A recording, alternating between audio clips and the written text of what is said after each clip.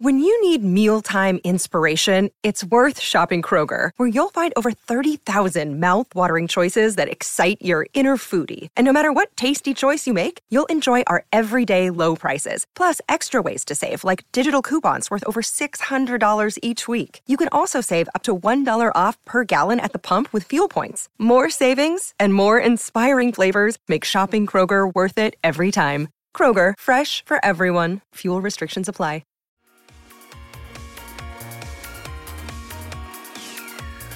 Hi, this is Tony Cotti, and you're listening to the We Are West Ham podcast.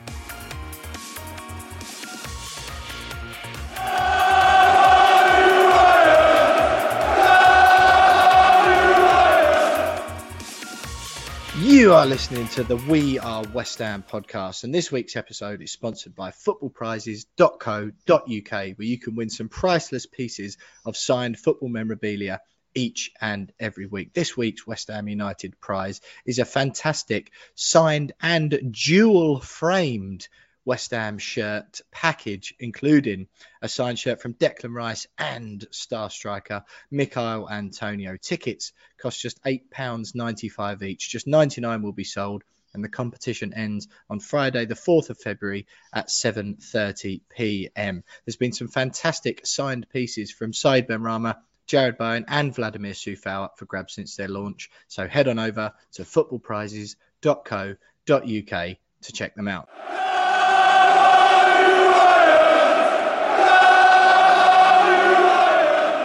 We here at the We Are West Ham podcast were as saddened and heartbroken as everyone else to learn just after we finished recording last week's podcast that Princess Isla had passed away. We, along with thousands of other West Ham United fans and football fans across the planet and across the country, of course, as well. Fans from all sorts of teams have been clubbing together, helping support the Caton family through Isla's inspirational and heroic battle against neuroblastoma over the past few years. And sadly, as Nikki announced before Christmas, there was nothing more the doctors can do. And Isla was taken from us last week. So there's no other way we could start the podcast this week other than by saying how saddened me and James both were, and anyone who's got anything to do with the We Are West Ham podcast, by the news. Unfortunately, obviously, we all knew it was coming at some stage. But the bravery, and not just from Isla herself, obviously she is an inspiration, and fortunately her legacy will live on far beyond any of us, and she will be remembered far more than the vast majority of us doing this podcast and listening to the podcast will be. Cruelly short life, but what an inspiration she was with her time with us on the planet. So there was no other way for me and James to start this week's show by just sending all of our love and support to Nikki and the Caton family. Our thoughts have always been with her for the whole battle, and the way they conducted themselves throughout. Isla and the extended family, like I said already, the only word for it from my point of view is inspiring. The things that they've had to come up against and that Nikki battled against to give Isla a fighting chance over all that time, all those years, fundraising alongside actually taking care of her daughter, is a burden that I certainly don't have any faith that I'd be able to bear.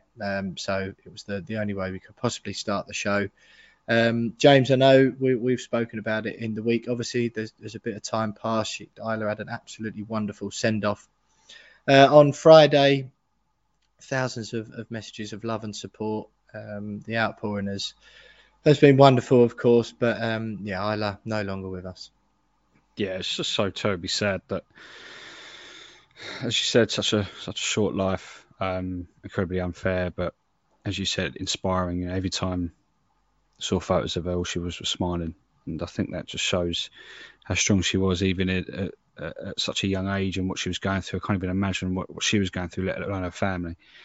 And you're right, everything that they had to do as a family just to fight for her. You had Nikki on the podcast last season, I think, and she was explaining exactly the sort of things that they've been having to do, and going over to Barcelona, over to America to try and find different types of treatment, speaking to different doctors and surgeons and everything else, and plus all the fundraising, and just so inspiring, not just from Isla, but her family as well, the work they put in, and also the wider community, the West Ham family.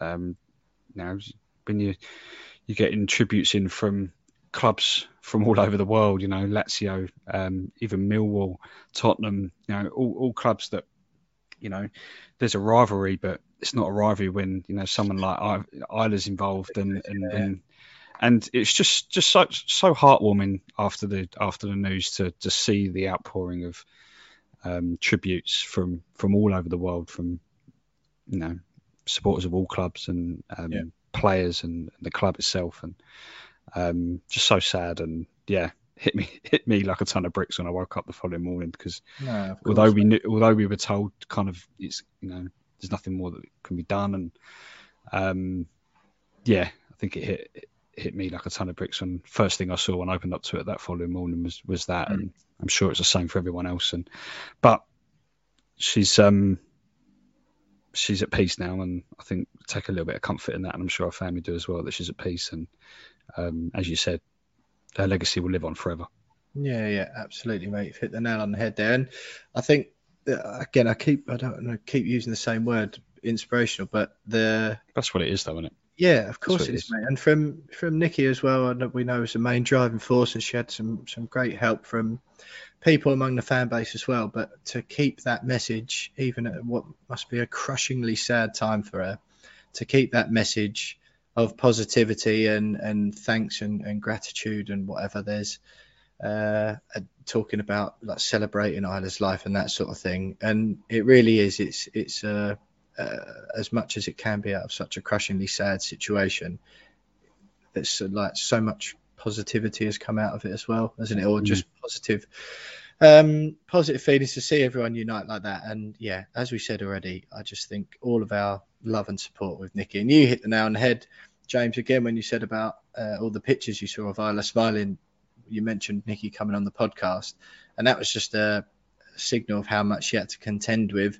We'd obviously been speaking to her semi-regularly with the Betway charity bets, and just sort of to make sure she was okay with that at first, and then sporadically throughout, just updates or whatever. And I remember when she was looking for another bit of new treatment, another surge of energy behind the cause, and she came on the podcast, and I remember chatting to her. It was like an afternoon, and we'd arranged it all and all that sort of thing. And I remember sort of it linked up on the Zoom or whatever we were on, and she was sitting in a hospital bed. I'd expected her, like we are now, behind a desk or whatever, all set up and prepared.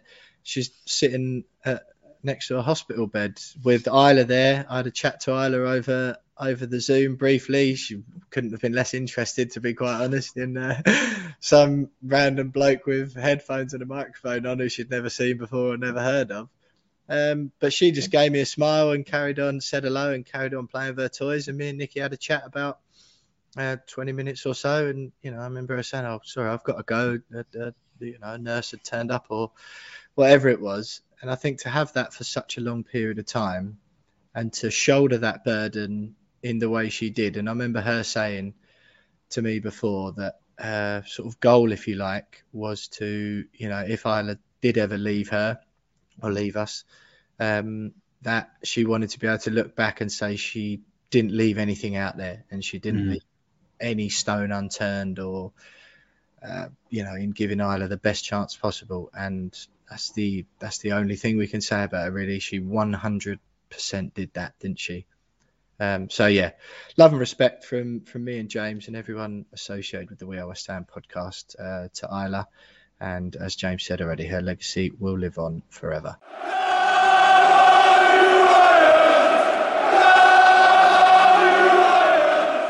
Well, Jonesy, as you mentioned there, mate, the perspective that a situation like Isla's brings everything into sharp focus immediately, doesn't it? And I was exactly the same the other day. I don't know about you, sort of when the news sort of broke, as crushingly sad as it was, it just made me feel grateful, really. Like, me and you get to do this.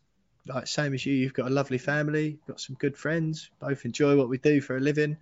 And and it just makes, obviously, grumble and moan about things to each other most weeks before we actually hit record on the podcast. But yeah, it's just sort of, it certainly made me grateful for lots of the good things and sort of able to shift it into a bit of perspective, really, and how lucky we all are to be here for however long we get to live on the planet. And one thing it certainly does do, as you mentioned with the club rivalries, is bring into sharp focus the folly that is supporting a football team and it ruining your day, week, or month, or year, or life in certain cases. And on that note, we now have to talk about the transfer window and West Ham's complete shambolic dereliction of duty, lack of activity by bringing no players in to the thinnest squad ever when we're on the brink of the biggest achievement, some of the biggest achievements in the club's history.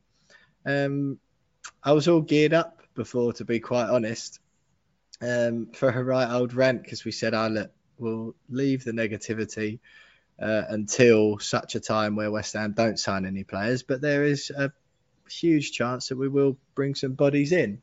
So let's leave it for now. We haven't brought any bodies in, but after the introduction to the podcast, of course, all of a sudden, I just don't care. I mean, I still care, but it just makes it feel a bit silly all of a sudden, doesn't it? Yeah, following that by moaning about something so trivial like football and signings is a little bit weird, but it's still a part of people's lives, isn't it, West Ham? So it is. Yeah, we've got to talk about it. But so look, you were the main one. I think I don't want to take credit away from you. So pull me up if you don't agree. But I think I was probably the ones tugging you back slightly, holding the reins a bit and saying, come on, mate, let's just leave it. Let's leave it. But I did promise you during those sentiments that if it came to a time where West Ham didn't spy anyone, that I'd let you off the leash as such, or loosen the reins a bit. So away you go, mate. Well, I mean, I don't really know where to start, mate, if I'm honest. All morning, I've been trying to find the words to describe how I feel. And I've struggled to really find the words that truly reflect exactly how I feel about West Ham's transfer window, or lack of transfer window. There may as well have not been one. Yeah. Right? It didn't happen. West Ham didn't have one. Some other clubs had one. Yeah, go on. So I booted up dictionary.com, Nice. clicked over to thesaurus, Yep. typed in confused, because that's kind of roughly how I feel. Not confused.com. You didn't just get like insurance comparison. No, but it's a good shout. I probably need to do that as well. I can deal on my contents insurance. Yeah, exactly. Yeah. So I needed to find some synonyms, because I was like, there's so many words. I don't know which is the right one. So I'm just going to use all of them. Yeah. So I'm baffled. Yeah. I'm befuddled. I'm bewildered. I'm dazed. I'm disorganized, distracted, muddled, perplexed, perturbed, puzzled, abashed, flummoxed. That's a good one. The flummox. And there's others here. I'm glassy-eyed, not with it. Yeah. I'm punch drunk with West Ham's transfer window. I'm at sea. I'm unzipped. Let's see, that's a brilliant one. Yeah. What else you got? At 6s and 7s. Yeah. Thrown off balance, which I think is probably about right as well. Yeah. Yeah. Slap happy. So that's slap happy. That's what it says here. Slap happy. I'd leave the. We'll cut that one. Yeah, but I think that you get the idea, mate. You get the idea.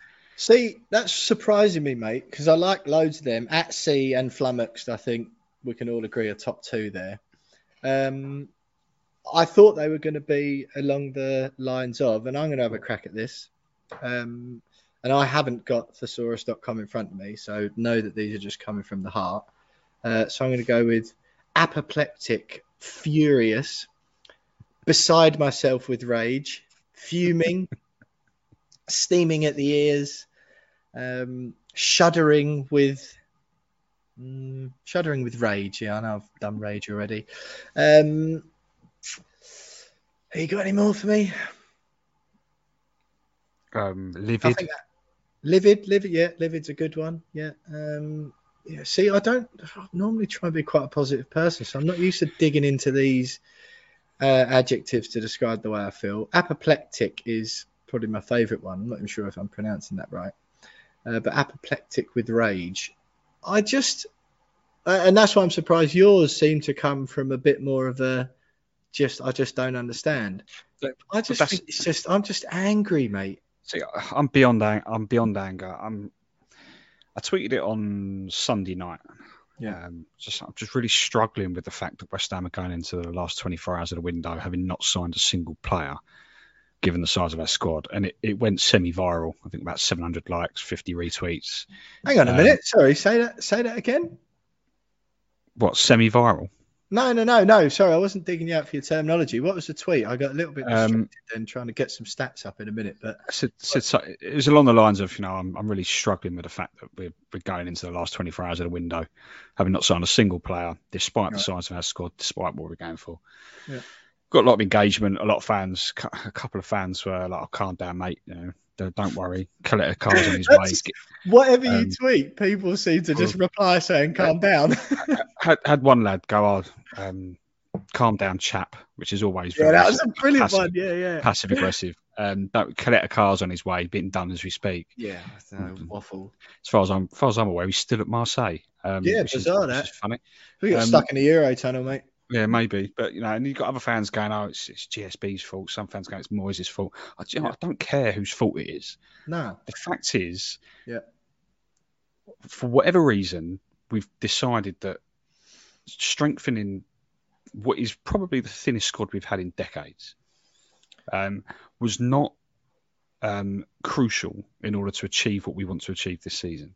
Okay, they might have tried all those phantom bids for lots of Calvin Phillips, Rafinha, Dominic Calvert-Lewin. I think Simon Jordan called it right on TalkSport and said, they're either making those bids just to make it look like they're doing something, or they're just saying they've made those bids and they haven't really made those bids. For the exact same reason, to make it look like they're doing something. I don't care whose fault it is. The fact is that we're trying to finish in the top four in a season where it doesn't really look like anyone wants to finish in the top four. Okay, Tottenham brought in a couple of players on deadline day, but no one knows how they're going to do. United didn't sign anyone. Desperate to keep hold players. Right. Even if they're fringe, Ogbonna was a fringe Juventus player, wasn't he? Yeah, it turned out to be pretty good. Yeah, of course. Yeah, Arsenal let half their squad go, didn't sign anyone.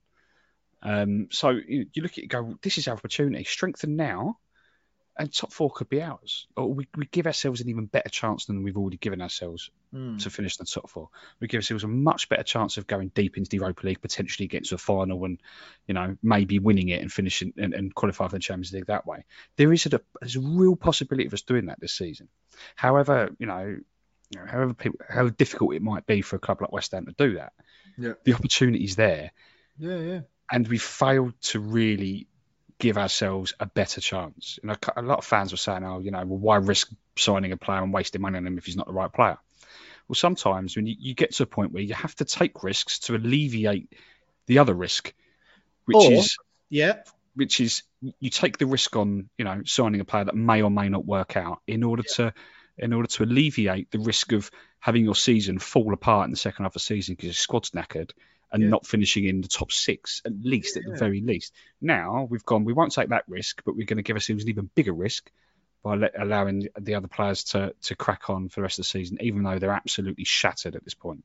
Yeah, mate, well delivered. Thanks. I like that. That was an excellent monologue. You know what I say to anyone who, well, I don't say because I don't like to engage in Twitter arguments, basically, but what I always think to myself in an angry voice, so I'm probably giving it some to myself when I hear that about don't just sign anyone. First of all, that is just people not thinking for themselves and taking the sound bites that are fed to them by the club or by Moyes or whatever, because Moyes' tagline has been, I don't want to buy players for the sake of it.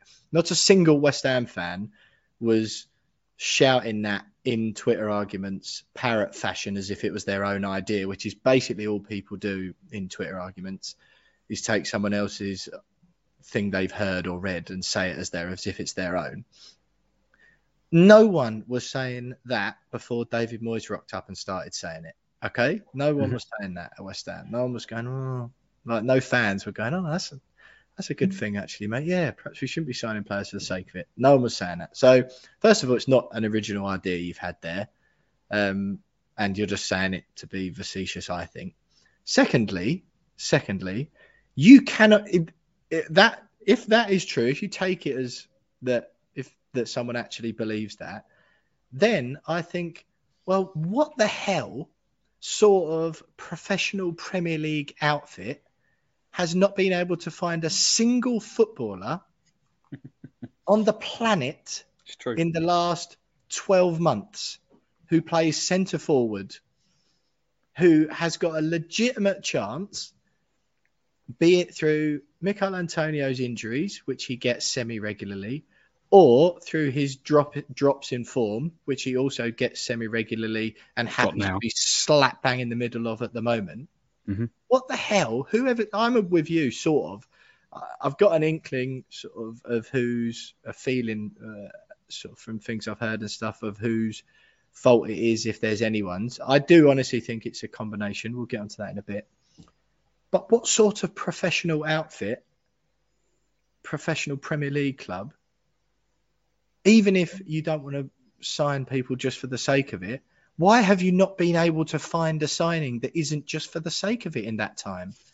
You cannot tell me that there's not a player out there that would not be a just for the sake of it signing. Especially because if there isn't, then you're not looking in the right places and doing your jobs properly. That's what you're there for. Especially 2 months after signing ahead of a recruitment, by the way, in Rob Newman. Yeah. Right? He came in, he was brought in specifically to avoid what's just happened. Yeah. To specifically avoid us going to transfer window and an R in over a short list of players and not too sure. It's his job. He's the head of recruitment. It's his job to identify the players that aren't just for the sake of it signings, and the players that one, are good enough for West Ham, two, can strengthen West Ham, and three, are affordable and gettable players for West Ham in terms of the position that we're in at the moment. I heard one report, mate. So on the Rob Newman thing. Sorry, I know you were just shaking. I wasn't sure if you were just quivering with anger or had something else to say. I don't know what else to say. I don't know. Just like stop, just like shuddering on screen. Goodness, if that's not worth going over to the We Are West Ham podcast on YouTube to see that clip, then I don't know what is. But I heard one report that suggested Newman put a list of players in front of Moyes. Now, again, I'm not sure of the validity of this. It's just something I heard. So that he put a list of players in front of Moyes, and he was told that none of them were up to scratch, right? So fine. But as far as Rob Newman goes, and because me and you both in the last couple of weeks went on spoke to Justin.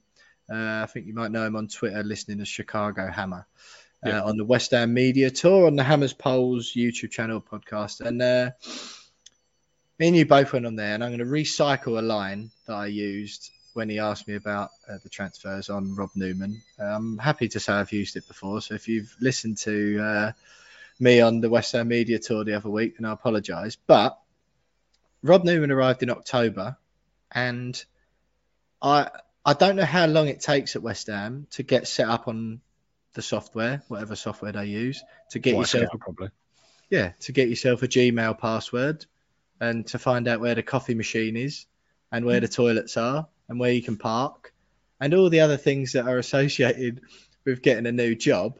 I reckon generously, he could have his feet under the table within a week.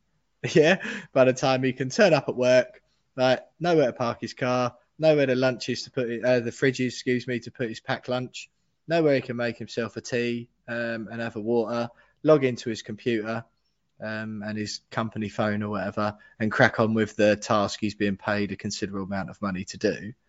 So give him a week. That leaves him at least the whole of November and the whole of December to have got ourselves. That's not even mentioning the so-called football professionals at the club whose role or part of their role is to identify and sign players for West Ham United to improve the club. That's 2 months to get ourselves in a position where by at least the beginning of January, we've got an idea. And even if, as does sometimes happen, West Ham's IT department is really not that up to scratch, and poor old Rob got there and he didn't have a laptop set up, so he had to wait a week for that. His company car wasn't ready for him. And, even if it took a bit of a while to get in, the passwords weren't working, he didn't know how to use the software, he needed to go on a couple of training days to sort of buy into the company ethos and all that, right? Even if you said that took a month, right? A month. That's still another month. It just isn't an excuse. We're veering into the insulting fans territory again. And that's not a plan. And I think it's sort of so much more galling this time around, because it's the first time I think we've had that under Moyes. One interesting thing I want to get your thoughts on, Jonesy. Daniel Kretinsky arrived not long ago. Plenty of fans were heralding that as the dawn of a new era, particularly in the transfer market / spending circle, if you like. He's wealthier by around 4 times than David Sullivan. He's worth about 4 billion quid to David Sullivan's 1 to 1.5. So 3 to 4 times wealthier. I know he hasn't got a controlling stake. I appreciate that. But there was a general sort of the implied PR line when he arrived was, I want to go and improve the team and I want to push on and, I'm here to improve West Ham. Implied. I said implied on purpose. And I just think I'm just interested because it's easy. Like, it was the same old stuff, like people just blaming Gold, Sullivan and Brady, as has happened plenty of times in the past.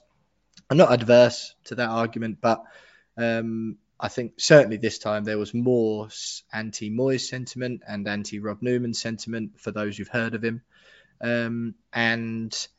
But there wasn't, from where I was sat, a single mention of Kretinsky. I just wonder what your thoughts were on that. Well, in defence of Kretinsky, he did come out. It was a couple of days after he invested in the club and it had all gone through. And he did an exclusive interview with Jack Rosser. Yeah, in the Standard. Standard, yeah. And he'd technically written a column. And he openly says in that column that, he's a fan of the way that David Moyes does business and that the club has done business since David Moyes has been at the club. And he literally, not so many words went, I just want to, get fans feet back on the ground and go, we're not going to spend big in January. Right, no, but James, that's fine, mate. But spend big is not zero, is it? Right, well, this is it. Big is like, we're not going to spend 100 million. Fine. Well, this is it. I mean, 20 million on 2 players. That's why I don't think we can aim much of the blame at Kretinsky just yet, because he did come out and go, look, we're not going to spend big. But James, we're not going to spend big. Mate. But then polarized, isn't it? But then you've got Moyes going at right at the beginning of the window. I need to strengthen. I want to bring in a striker. I want to bring in a defender. Moyes wanted players. He wanted players. Got that on good authority. Yeah, 100%. He come out publicly and said it. He definitely wanted to strengthen the squad. You've got these phantom bids, £50 million bids for players that we're just never going to sign. Not even in the summer. Like, it's just no chance West Ham are signing those players. No. So yeah.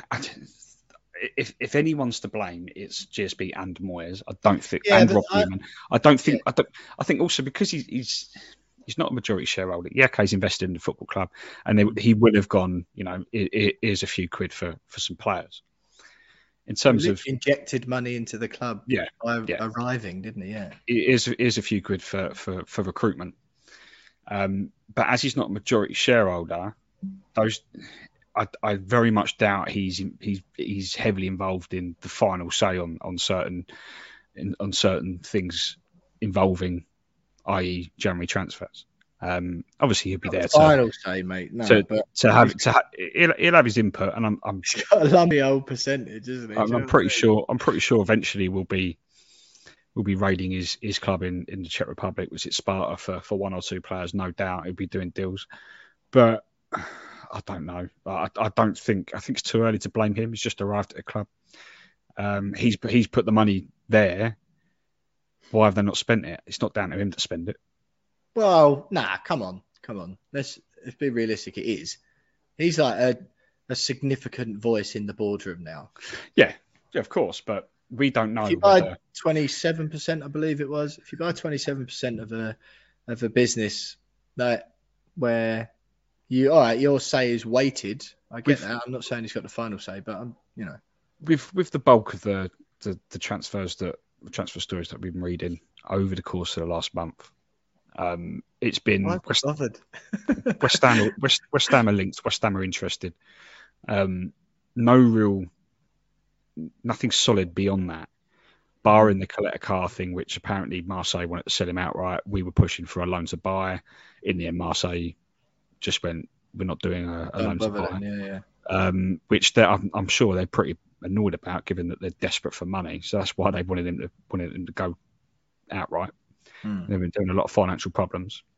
The others, no idea whether it was Moyes going, I'm not too sure until it's too late, or whether Moyes going, I need that player, and then very similar thing with the Coletta car deal, going, yeah, but we're going to try and negotiate either a loan to buy or try and knock down the asking price a little bit, and that's why the deal falls through. We don't really know what the ins and outs are, apart from that Coletta car, which is very, very heavily publicised as to why that deal broke down.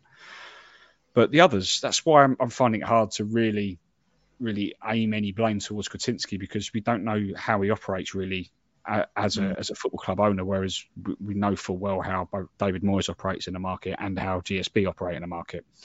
So it's a lot easier to go, well, we kind of can see where this one's gone wrong. We can see who's messed up here. Whereas Kretinsky, you don't know. He may have just dumped a bag of cash onto David Sullivan's desk and gone, right, say, spend that if you want it. Like, no one really knows. Load of euros. I was going to say Czech rubles or whatever, but I think the days of them being a Soviet country are quite far in the past. It's probably why we didn't spend the money, because he said Czech rubles. It's probably why we couldn't spend it.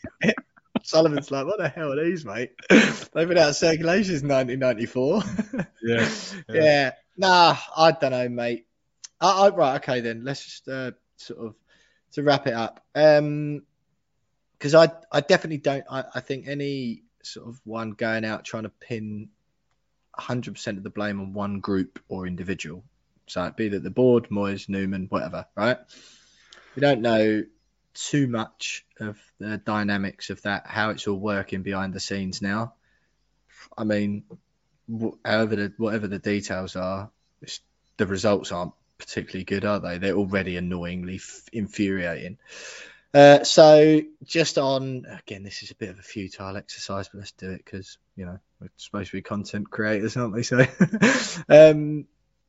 I think if you take those four groups, right? So we'll just group them. You have Moyes, you got Newman, you got Bohr, Gold, Sullivan and Brady, or we'll say Board, but it's basically David Sullivan, isn't it? And then Kretinsky. Give me some percentages, apportion some responsibility as opposed to blame. Blame's a little bit of a thingy, but apportion responsibility for the farce that is, whilst West Ham are on the brink of the biggest or one of the biggest achievements, certainly of the modern era, that we've gone a whole month with still only one right back turned centre forward as our striker, who's injury prone and is also going to fly to Jamaica every now and then. And a threadbare defence as well, and just haven't signed any players. Talk to me, give me some percentages. I think you have to lump Moyes and Newman in the same bracket because they're a team. They're a team. They must be working together. Right. Okay. So regardless of whether David Moyes hasn't done his job or Rob Newman hasn't done his job, I think they've both got to be accountable as a team. Okay. I think you can separate Kretinsky from GSB because he's the newbie on that board. Yeah, okay, he's come with significant investment, but he's the newbie. I would say, I'm going to say 50% GSB. Right. 40% Moyes and Newman, 10% Kretinsky. Blimey. I don't know if you're just trying to get in old Danny Kaye's good books, but Are you open to get him on the show? If so, Yeah, you'll have to interview him on your. 100%, mate. Yeah, get him on. Daniel, if you're listening, he's definitely listening. Of course he's listening. If he's Love listening. to have you on, mate. Yeah. Yeah, I would also like to have you on, but mainly so I can explain why I think you're more to blame than James does. West Ham not signing anyone. Yeah, I don't know, mate. I think if you're a $4 billionaire, it's not a word, is it? But multi-billionaire probably Yeah, works that would better. do. Yeah. But all right, if you're worth 4 billion quid, I think you've probably been in enough business meetings in your time. Well, he does own So- another football club, by the way. Yeah, that's what I'm saying. So Yeah. it's not like, he's sort of getting used to how things work. It's like he's done transfers before. He's set up boards and made decisions over recruitment. I don't think we needed to let him off this one. I think he was part of it. But I understand he is curtailed by his lack of control in ownership. Yeah, so, okay, I don't know. I don't really know, mate. I know that Moyes wanted players. I'm not certain as to the validity of that report I already mentioned, where Newman gave him a list of targets. I know we were sort of having a bit of a joke about it, but I genuinely don't think he's new to the role. He come with an impressive CV, Rob Newman. I know we were larking about and saying what's he been doing, but it's unfathomable that he hadn't been doing his job quickly, and he's got contacts to tap into. It's not going to take a while to get going. It's unfathomable that he hasn't done his part of the process, to me. Do you know what I mean? So Yeah. how much did you give him? You clubbed him together with Moisey, didn't you? Which complicates it for me, so I'm going to completely ignore the fact that you've done that. I'm going to say Robbie Newman gets 10. I was going to go a bit lower than that, like 7, but I can't be bothered to do the maths. So we'll go 10 for Robbie Newman. Yeah, and I'm going to go. I'm just going to go 20 for. 25 for Kretinsky, I think. Because 25's harsh. Right, 20 for Kretinsky, because I do appreciate as well he can't be steaming in going, right, we need to sign this player, People hate that trait in an owner. So I'm going to go Kretinsky just because I think previously I had some high hopes for him shaking things up a bit and would have a different transfer window. 20 for Kretinsky, 10 for Robbie Newman, which is 30. And then I'm going to say, that leaves me with 70. I'm going to go 40 GSB and 30 David Moyes. Just because, especially towards the end of the transfer window, the trademark transfer reports came out, didn't they? From the same old people as well. Again, I'm not criticising, because we work in the industry, mate, as well, and people have sources. What people watching these things, be it Sky Sports or Talk Sport or reading the papers or online, whatever it is. Journalists for these organisations have contacts across the game, right? What often happens, you tend to have journalists whose sources tend to be agents, and you have those whose sources tend to be within clubs. You obviously have a variety, and plenty of journalists have both. But what you find is through, and I'm not going to name any names, but people will know who I'm talking about listening, it's quite clear, certainly as far as West Ham transfer news goes, to establish which journalists have board side sources. Yeah, within the owners or the board. I'm not saying it is the owners, but club side sources. And understandably, if you're going to have relationships with journalists, they don't want the agent side coming out, do they? They want any news that gets released to their contacts, the journalists they know, they want it to paint West Ham in a favourable light. Understand that would be true of all clubs as well. I think there's different ways of doing it about it, and perhaps making it a little bit less transparent when it's the same faces wheeling out the same sort of news and going.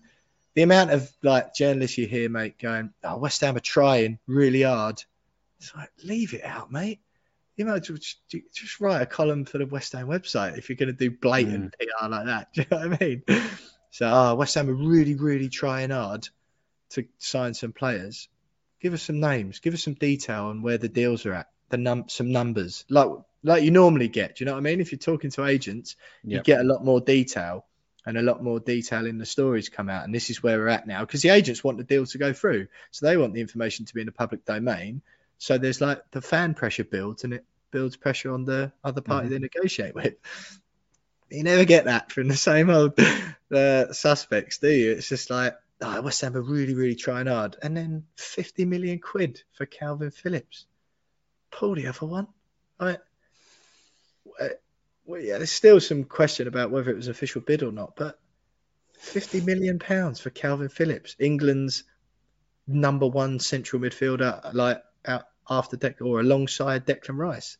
He's like integral to everything Leeds are, and has been the last however many seasons. They're on the verge of going down, and you reckon 50 million quid is going to prize a bright young English central midfielder away from a club with 4 months to go in the season on the brink of going down? It's like,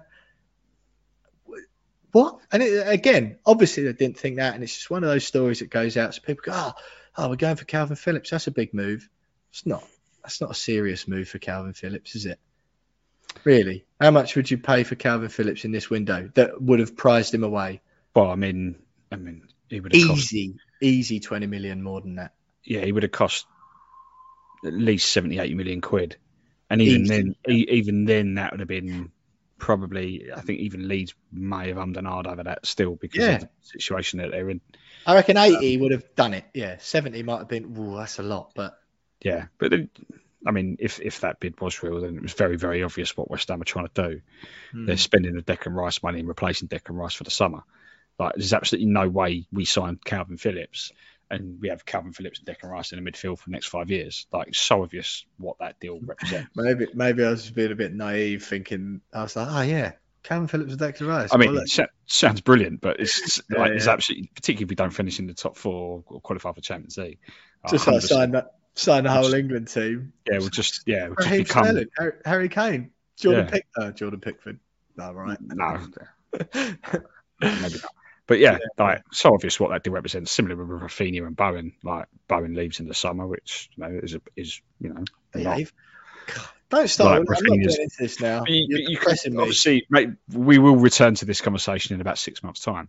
But you could kind of see what they were representing as deals. But the fees involved, or the fees that we've been told were involved, were insulting to Leeds. Just like, don't waste my time with a phone call. If that was a phone call that was made, but what are you emailing me with 50 million quid for? That's why I've got more important things to do. That's why I question whether they were actual bids. No, of course, but that's for that's where the talk goes again, and it's just boring. It's like, nothing of substance has happened again, and that's where the frustration comes from. It's a complete lack of substance, isn't it? Bowen and Souček arrived, and Lingard in January before, and it's like so clear the boost that gave the team. Mm-hmm. It's like it's there on paper, and you haven't done it. That's what it boils down to. Have you got any more to say on it, mate? Because I'm just, especially you telling me Rice and Bowen are going in the summer. That is not what I needed right now. I don't think it's. I think it's very feasible to accept the fact that both of them will go, at least one of them.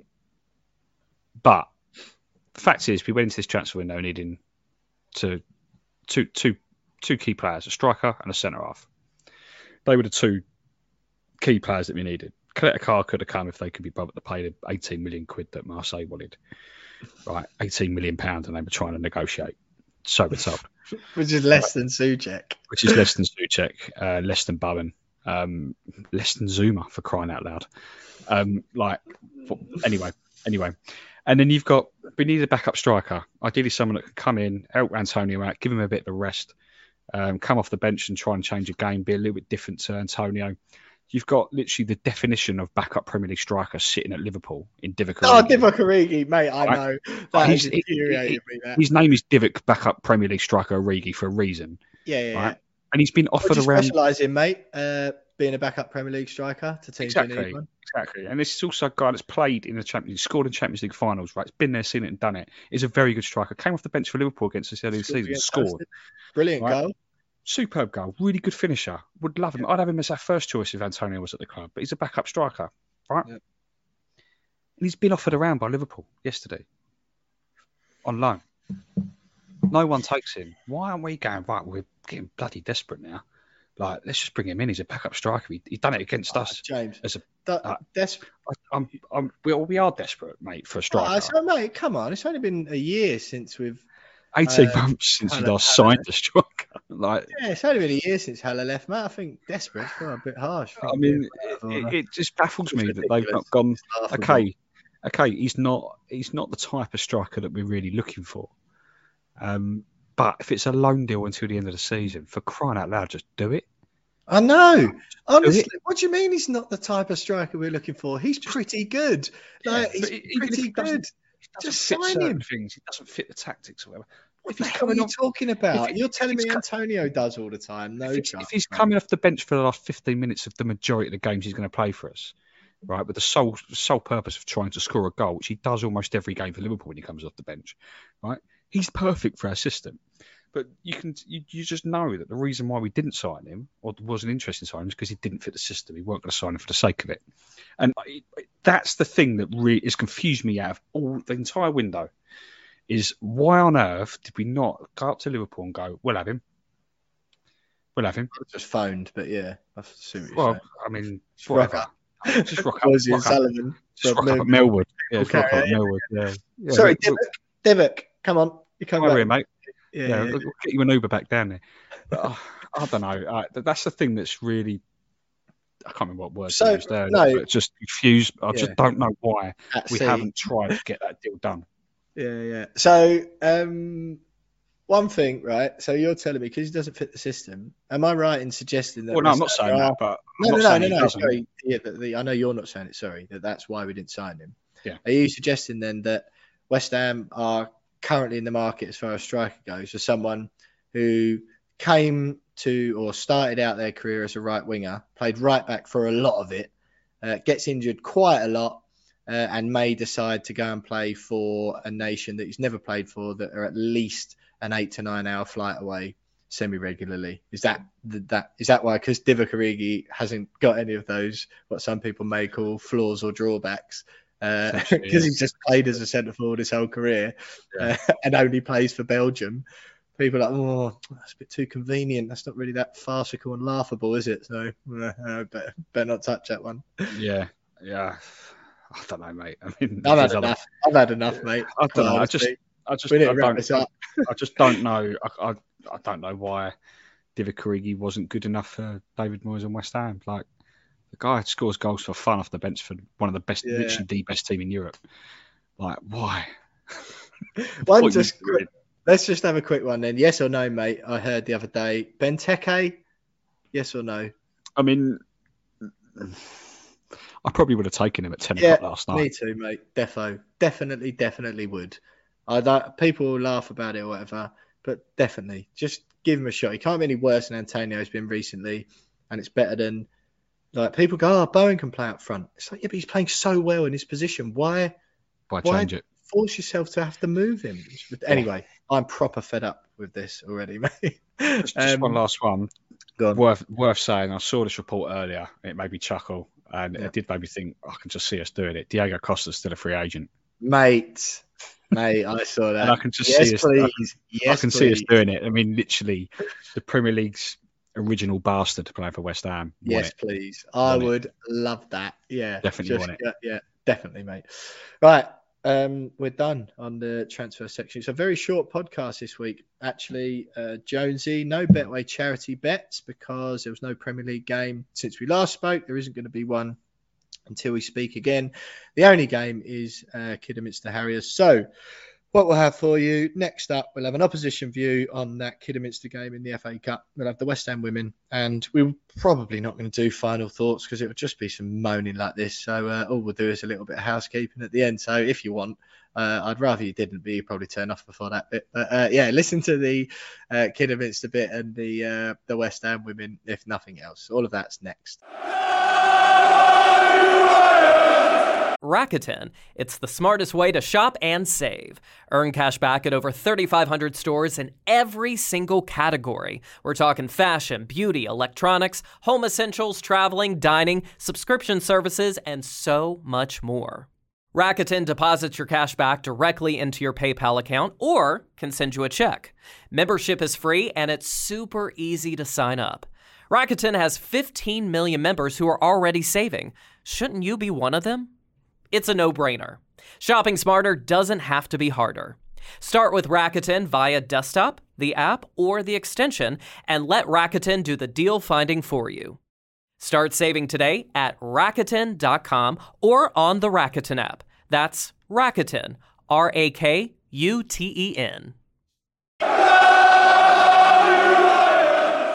Delighted to say that joining us on the show this week is lifelong Kidderminster Harriers fans. Look ahead to that game against West Ham in the FA Cup this weekend. It's Nick Haycox. Nick, thanks so much for joining us. Great to have you with us. Always like these rogue fixtures that get thrown up. We do the opposition view every week, and obviously used to playing, talking to the same old fans in the Premier League. So it's nice to have a new face and a new voice on the show. You're welcome. How's it going? Yeah, thanks for having me, Will. Yeah, appreciate it. Yeah, all good. Really looking forward to Saturday. On a good run of form in the league, and can't quite believe it. Really, seems a bit surreal that we've got a Premier League club coming to town on the weekend. But yeah, looking forward to it. Yeah, I bet, mate. So, Kidderminster Harriers, for those people who don't know, I feel like, from my point of view, they're one of those clubs that, because it's quite a unique name, people are just aware of their presence. Do you know what I mean? Like, they're one of the. If you were asked to name like a classic non-league team, I feel like Kidderminster one of those. Obviously, haven't always been non-league, though, have you? No. So we was in the Football League for a period of time, which, to be fair, were probably the glory years of the club, certainly in my time. But yeah, find ourselves now in the National North, and quite keen by the looks of the sort of plans to get back certainly into the National League and ideally the Football League as soon as possible. But unfortunately, we're not the only club trying to do that. So what sort of when was it, Nick, roughly that you were last in the Football League? Yeah, so I think the Football League was around 2003, something like that. We were in there for. We were there for about 5 or 6 seasons, I believe. And we had some good teams in that period. We didn't really struggle until the season we went down, if that makes sense. We were always kind of like mid-table or pushing towards the playoffs. And then we just had one season where, we just sort of fell short and got relegated and back into the conference. And, we're not the only club that's happened to. We won't be the last. It's really difficult to get out of these kind of leagues because, the conference is only the champions that go up automatically, and then it's playoffs, and it's the same at the North and South level as well. So actually getting back promoted is a massive challenge because there's only 2 places. When did you drop down again to the National League North? We dropped down our first season was 2017, so we've been there for about 4 or 5 years. Yeah. And again, we've come close. So the first season back in, we had a good side. John Eustace was our manager, ex-championship player. Played some lovely football, but unfortunately we came second and then lost in the playoffs, which quite often happens, doesn't it, when you come second? Yeah. Sure, So you're third in the league at the moment. Big win at the weekend. Big win last night. 3-0. Oh, last night was it? Oh, of course. Yeah, 3-0 home to Leamington. Yeah, I know. Yeah, that's hilarious. You sound like an American saying Leamington. It's Leamington? Leamington Spa. As in the spa. Yeah, it's called Leamington Spa. I thought it was a bit strange, but it is Leamington as in the spa. Yeah. As in, that's the town. Yeah. They came to Agra last night, and to be fair to them, they played really well. Probably the better team first half. They had a couple of chances that, if we give you guys those chances, that you will 100% put them away. They didn't. And then we scored just before half time with a free kick, and then went on to win the game quite comfortably in the end. But first half was very even. Nice one. Pleased with the win. Say that again. Pleased with the win. Yeah, of course. Yeah. 3-0 is a nice score as well, isn't it? Yeah, we'll take that. I'm just looking through your results. You haven't lost for the last 4 games, in pretty good form at the moment. So sort of looking ahead to the reason we're chatting, the FA Cup game, early one on Saturday. For those who don't know, how did you get here? Like, how did you get to being drawn against West Ham? What was your run like up until this round? Yeah, so we've played 6 games so far. So I believe that the West Ham game will be our 7th game. Started off against a team called Sporting Calcer, beat them 3-1. We start off, I believe it was in the second round qualifying. Right. Beat them 3-1. Then we had Ware, so I guess like obviously down south. Hertfordshire, isn't it? Yeah. Hertfordshire way, yeah. I didn't go to the game, but we drew the first one 1-1, and the replay was at Agba. We beat them 3-0. Then we beat a team called Bedfont Sports, like down by like an airport. Apparently, there's like loads. They sound like teams that I could play for. I know, just strange names and stuff like that. But again, we squeaked through 1-0. That was away, and then we got drawn against Grimsby, who at the time were top of the conference. So we were kind of playoffs in our league, and then the league above was Grimsby, and they were top of that league. And we had them at home and beat them 1-0. And to be fair, we played really well. We had our best centre half missing, so a lot of the fans kind of thought we probably would lose, if I'm honest. But got through the game, beat them 1-0, and then we had the Halifax game, and beat them 2-0 as well. They were flying high. I think they were top 3 in the league above. And to be honest, they were pretty poor. We definitely deserved to win that game.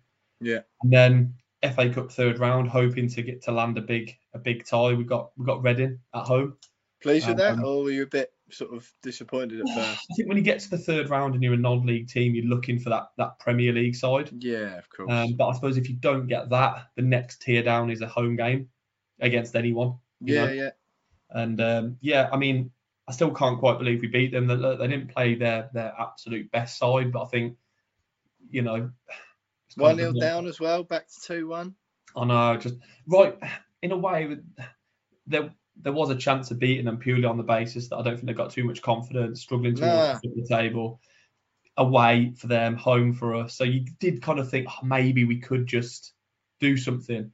But then when they went, I mean, they were the better team for the first 25 minutes, and then they scored right on the stroke of half time. And I thought, that's the worst time to concede. Just think, get into half time, 0-0, shoot towards the home end second half. You never know. And the turnaround, we absolutely battered them second half. We deserved to win second half. We really turned it on, and the atmosphere was awesome. Yeah. So we obviously overcame Leeds at home in the last round. I was in the car on the way back, listening to the draw, and I've recently, the last couple of seasons, I just hate listening to cup draws. I love cup draws normally, but the domestic cups, I'm just waiting for us to get Man United. Oh, okay, like a big team. Yeah, we always just get a rank draw in most like the Carabao Cup run we had earlier this year. Manchester City at home, who hadn't lost in the competition for 5 years, managed to beat them. Then Old Trafford, Man United away, managed to beat them somehow, and then Tottenham at home. It was Tottenham away in the next round. We seemed to just get shafted left, right, and centre. So I was in the car on the way back from beating Leeds. Even that was a bit of a grim one. I was like, Premier League at home, that was a potential banana skin. We obviously came through it. Yeah. But listening to the draw, thinking, here we go on the radio. It's like, come just say Liverpool already. You normally get Man United in the FA Cup as well. A lot of recent Man United games at Old Trafford. Yeah, almost always. So I was like, here we go, just wheel out the big team and let's get it over with. And I'm going to be honest, no disrespect, obviously, but when we got Kidderminster, I was fist bumping like we'd scored. Yeah. Through relief more than anything. Really. That you'll get through this round and into the last stages. Yeah. So what was your sort of, where were you listening to it and or watching it or whatever, and what was your reaction when West Ham at home come out the hat? Yes, I'd been out in the day and I was scrabbling to get back in time for the draw, to be honest. I remember I literally just got in my house. I was the only person in my house. My wife and my daughter weren't in. So very much just stuck it on, watched it on my own, which is a bit sad really. But that was kind of, I was just happy to get to see it. And to be honest, when we came out at home, that I was happy with that. I wanted us to be at home, whoever we played. Really? Right, yeah. Yeah, I wanted to be, just because I enjoyed the day before so much. Being at home, the atmosphere, the build-up for the town, and just like how happy it made everyone. I just thought, if we get a home game, that's at least a starting point. And then, when West Ham came out, I immediately thought, wow, it's like '94 all over again. A repeat of that match. And there's a lot of, I think you've got the Sullivans and Karen Brady and stuff, and they were in charge of Birmingham City, I believe, when we knocked them out in the third round of the FA Cup in '94. Right, yeah. It's quite I suppose, a romantic game in that respect. But, the next ball out was United or Villa. Yeah. So, I mean, Villa would have been, like, for where we are in the country, Villa would have been huge, and no one likes Man United, do they? So no, that's exactly right. So were you pleased when it was West Ham then? Yeah, massively. Huge game. A team fighting for Champions League. One of England's best players, certainly the biggest prospect probably in England in Declan Rice. A massive fan base. We know the atmosphere is going to be good. It ticks a lot of boxes. Apart from the fact it's probably, I'm not going to say an unwinnable game. Got to believe it's the FA Cup. You never know on the day. But you'll probably play a strong team. You want to try and win a trophy. So you're not going to just sort of roll over and do a bit of a Reading and save yourself for the league. I don't think. So a bit of a reality check of it's going to be a really difficult game. Whereas if you pull out a Liverpool or United, sometimes if they're not focusing on it, they'll just play, a young side, and then you just never know. But a sneaking suspicion you'll play like a strong team.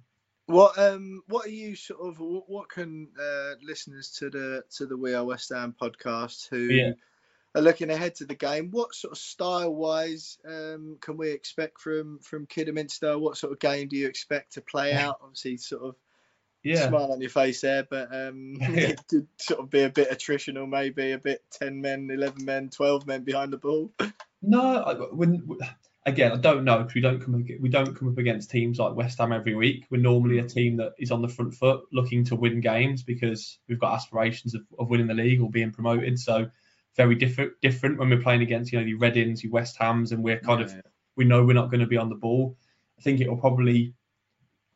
I don't think it'll be as attractive as some of the Premier League games and the styles of football. But, if we do get the chance to play and keep the ball, we will. We're not just a long ball team. We're quite varied. We've had teams in the past. I spoke about the team that nearly got promoted and won the league. That was very much a pass out from the back. Yeah. Really just playing through the lines. It was really attractive to watch. But we were kind of soft. And when we came against the harder teams, physically harder teams, we'd kind of crumble. Right. This team's a lot more. It just finds a way to win, finds a way to eke out results. So I think it'll be mixed. I hope we go on the front foot and play our game. I don't want us to sit back because I just don't. I just can't see how we're going to compete doing it that way. We might as well give it everything and just go on the front foot and go out swinging, as they say. But yeah, probably a few more long balls than you used to seeing, but we don't just go long ball. Yeah. Fair enough. It's quite a mixed game. What as far as sort of player wise, who are your big threats at the moment? What sort of who should West Ham fans be a little bit worried about? What areas of the picture you look to hurt us? Yeah, so we've got a bit of a specialist free kick taker. You might have seen on the internet. He's called Murray Sterling James. He does like the knuckleball style free kick. He scored another one last night. He's very good long range shooting, long range free kicks. Can get it up and dip over the wall. So if you give any free kicks away, kind of 30 yards or closer to the goal than 30 yards out, he will have a shot, I'm sure. And you just never know. We've got he's a good set piece delivery as well. So on corners, we can be pretty dangerous. But really that we've got we play like a target man striker who works really hard. He's kind of like the focal point, and then the three behind him work off him. And you've got Amari Sterling James, Sam Austin, and Ashley Hemmings, and they're quite a creative front three at our level. So be looking towards them to create the goals, really. Sterling forced an incredible save and a Reading keeper in that game, and Austin scored one of the goals. So those would be the danger men going forward. And then we've got a couple of really good centre halves again at our level. We've got an ex Birmingham City under-23 player called Geraldo Bajrami. And he is really good. I think a lot of the Harriers fans are excited about him. I think he'll probably go on to bigger and better things relatively quickly. He's a really good centre-back, really composed. And then alongside him is a guy called Nathan Cameron, who's slightly older, played at a senior level, and they're a really good pair, to be honest. And yeah, fingers crossed they have a good game. I mean, they played really well, both of them, against Reading, and without that, we would have probably struggled, to be fair. I don't know how much you can say in your lot. Well, that sort of brings me on to my next question a bit, really, Nick, is that you mentioned Declan Rice already, one of the brightest prospects in the country. Well, it's not even a prospect anymore, is he? He's just like a midfielder. We're delighted to have him. Not sure for how much longer, but I'm not interested in any of that. Just enjoy him while we've got him. Enjoy him, yeah. Yeah, of course, yeah. But What sort of are you most worried about from West Ham's point of view? What, player-wise? Yeah, just like what sort of concerns you the most? I think the biggest thing that worries me is just the pace, the pace of the game. Like, even against Reading, you could see the first touch, the control. Like, it's just that level or two above what we're used to seeing, and that's obviously difficult for us because then we've got less time to sort of know what we're doing. Declan Rice is the obvious one, but Bowen is, if he plays, it's going to be a huge threat. Lanzini, if he plays, big threat. We've got players all over the field really that can hurt us, but I think hopefully Antonio doesn't play. Well, funny enough, I hope that too. Yeah, well, just because you want him fit for the Prem. No, it's not so much that. I think his form's been poor recently. Not that we didn't sign anyone in the January transfer window, which is a bit of a complete joke. But Mikel Antonio is one of those people who's injury prone, and his form can be has been a little bit off recently as well. So yeah, and he's went away with Jamaica. So I'd be stunned if he played the game. But not that we've got anyone else. It'd probably be Yarmolenko and. So I think that maybe there's a few players that would be worried about, but I guess if you ask me to name three, I'd probably go Bowen, Rice, and then Lanzini if he plays, because like they can just do anything, can't they? And playing against players at our level, we've just got to try and make it difficult for them as much as possible, but it's easier said than done. Yeah, of course, mate. Of course. Well, look, Nick, it's been absolutely brilliant having you on the show. We appreciate you giving up your time. Cheers, just Will. before I let you go, what's your score prediction for the game Saturday lunchtime, FA Cup 4th round, Kidderminster Harriers at home to West Ham? Okay, so my heart says 2-1 Harriers, but my realistic head says 3-1 West Ham. Yeah? Yeah. I reckon you'll be. I can't see it being a demolition. I can just see it being one of them horrible ones where we just sort of nick one, don't do anything. They've just had a week break.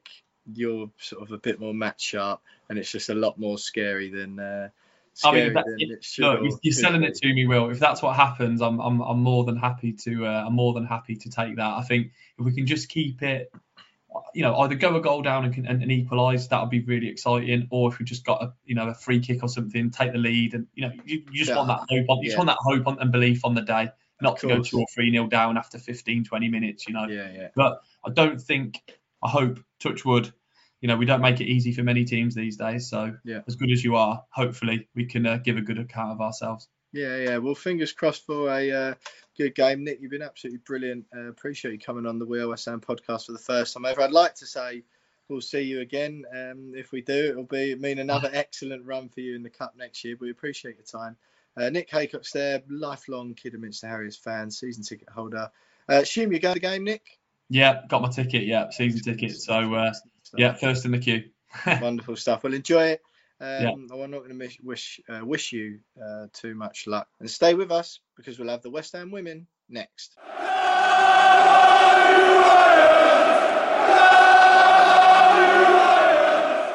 Two games for West Ham women since we last spoke. Jonesy, a 2-0 defeat away to Chelsea last Wednesday before they went up to Sheffield United in the Women's FA Cup 4th round and walloped them 4-1. Beth England and Erin Cuthbert scoring the 2 goals for Chelsea. Beth England 51, Erin Cuthbert 82. West Ham didn't manage a shot on target the whole game. Chelsea, meanwhile, had 10. Quite a bit of a swing, but the scoreline's not too bad. I think we were saying before that weren't really expecting anything out the game. Chelsea played 11, won 8, drawn 1 and lost 2 this season. The defeat leaves West Ham in 7th place in the league. We're sort of doing all right because the teams below us have all played more games. 12 is sort of like the mean average of games played by those teams. 7th, which I reckon we're quite safe to say the way the season's going. Could very well be where we end up. We might sneak up another place or sneak down below another place, but it looks like it's going to be 6th, 7th or 8th. Still a few games left in the season, to be fair. 12 played so far, 10 games left. Who knows? Again, not really that surprising Jonesy, that Chelsea defeat. But pleasantly bounced back from that nice and easy. Went up to Sheffield United and won 4-1. 1-0 up after 4 minutes. Sheffield United pegged one back after 6. And then Claudia Walker scored 2 on 21 of 57 before Dagny Brynjasdottir scored on 63 minutes. 64% possession for the girls. 10 shots on target, 21 overall. Sheffield United limited to 2, albeit they're not in the same division. They're not a WSL team, but you can only beat what's in front of you. And I think basically, mate, that's kind of what we were expecting from those 2 games, and can't be too disappointed with the outcome. No, I think with the Chelsea game, was it two games against Chelsea in quick succession where we've only lost by 2 goals. Yeah. I mean, admittedly, we've only had 3 shots on target across those 2 games, but I think it was only 2 that we scored from in the first game. But I think the key thing is that we say it every week. Last year would have lost by probably a lot more than that. But keeping the score low, putting in good performances still, just keeps the morale higher, keeps the positivity higher. That they've improved under Ollie Harder, and then you go like an 8 or 9-0 could kill that, couldn't it? Yeah, there was last season where I think Arsenal battered us sort of 7 or 8-0, and it just completely killed everything and go on a run of poor form, and you don't need that when you're in a relegation battle or pushing to kind of improve on a previous relegation battle. So I think they can take a lot of heart out of those 2 performances, in particular against Chelsea. But then beating Sheffield United in that fashion in the FA Cup 4th round is only good. And I think we've drawn Reading away in the 5th round, which is certainly winnable. 27th of Feb, that is, mate. Yep. Yeah. So again, a winnable draw in the 5th round. Looking at a cup run in the FA Cup, which is great. Coincide that with has been a really good season in WSL, and it's still looking rosy, even though it's 2 wins out of the last three games. So I think that was our first WSL defeat in quite some time as well. So all good despite the Chelsea defeats. I think we can take a lot of positives from it.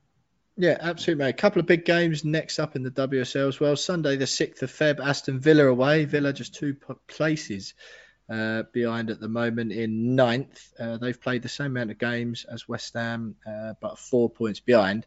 It's one of those, mate. You win that game, there's a gap then of 7 points between the 2 teams, which is fairly substantial. And like I said, I think if you win that, then you've got Leicester next up, who are in 11th. They've only won twice all season, lost 11, won 2, haven't drawn a single game of their 13. Definitely a game that the girls should be winning. If you get 6 points out of those, that's nice and rosy indeed before that FA Cup game, Reading away, like you mentioned. So certainly, and then obviously Chelsea at home on the 6th of March in the WSL. But the next 3 games, that could really sort of be the hallmark of an exciting season, particularly that Villa game, I think. 100%. Form up in the league up until the Chelsea game was good. So the fact that we weren't battered, like I said, means that we can still take a lot. Go into that game with heads held high and knowing that we can beat anyone in the league. Start winning some more games in the league and put a little bit of distance between ourselves and those below us. And like as you said at the beginning, we could be looking more towards a 6th place finish rather than a 7th or 8th place finish or 9th place finish. So get a little run together, some decent fixtures coming up in order for us to be able to do that, and look ahead to finishing the season strongly. Absolutely, mate. Absolutely. Well, look, I was only joking earlier on. Do stay with us for some final thoughts. That'll be next.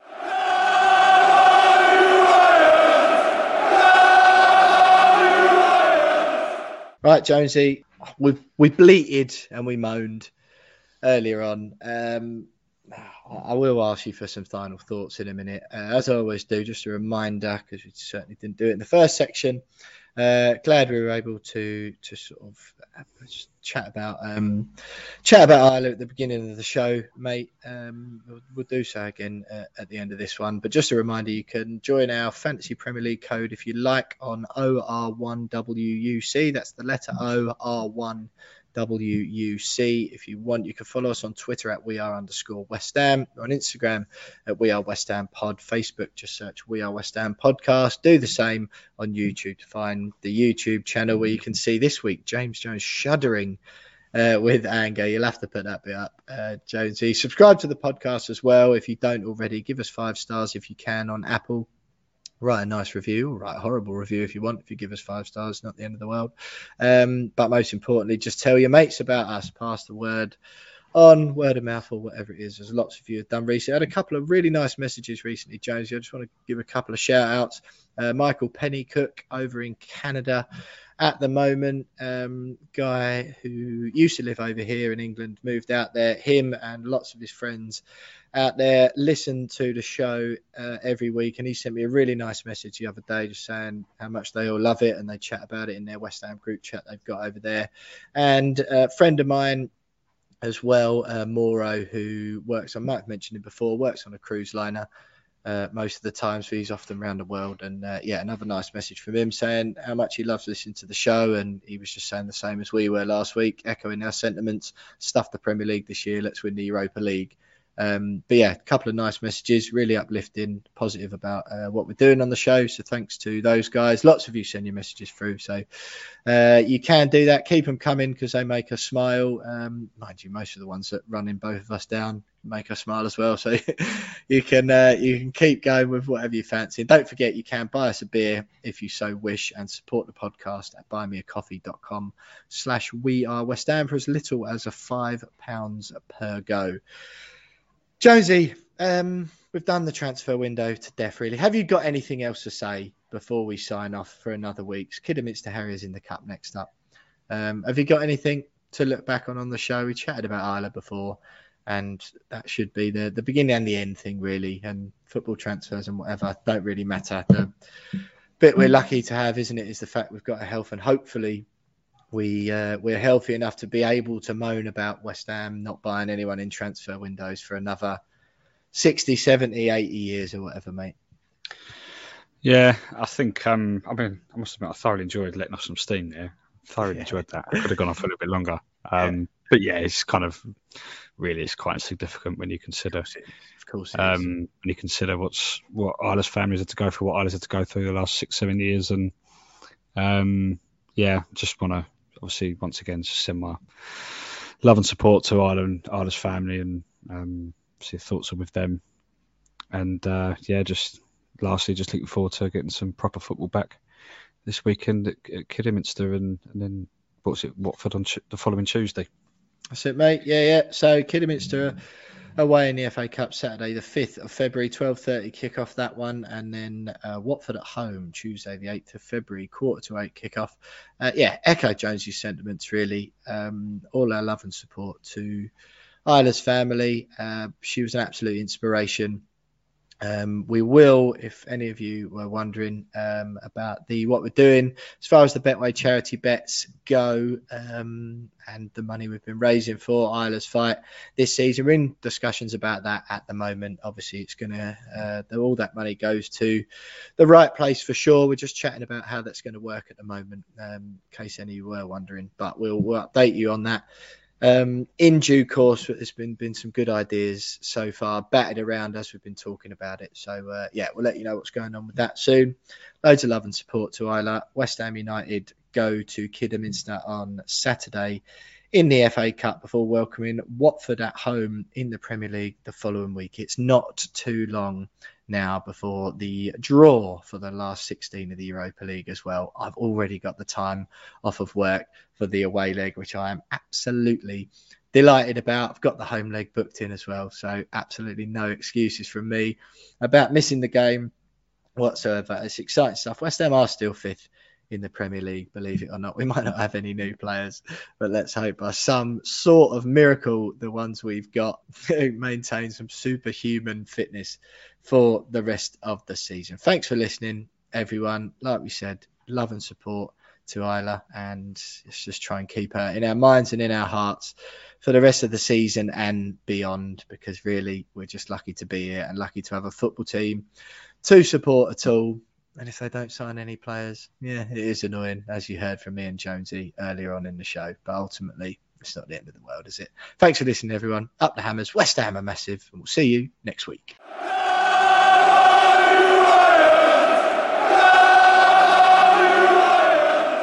This week's episode is sponsored by footballprizes.co.uk, where you can win some priceless pieces of signed football memorabilia each and every week. This week's West Ham United prize is a fantastic signed and dual framed West Ham shirt package, including a signed shirt from Declan Rice and star striker Michail Antonio. Tickets cost just £8.95 each. Just 99 will be sold, and the competition ends on Friday, the 4th of February at 7:30 p.m. There's been some fantastic signed pieces from Said Benrahma, Jared Bowen and Vladimir Coufal up for grabs since their launch. So head on over to footballprizes.co.uk to check them out.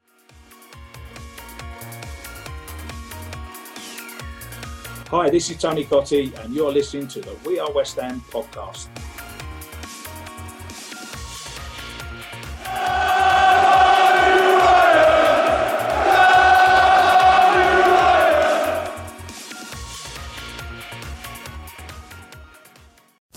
Sports Social Podcast Network.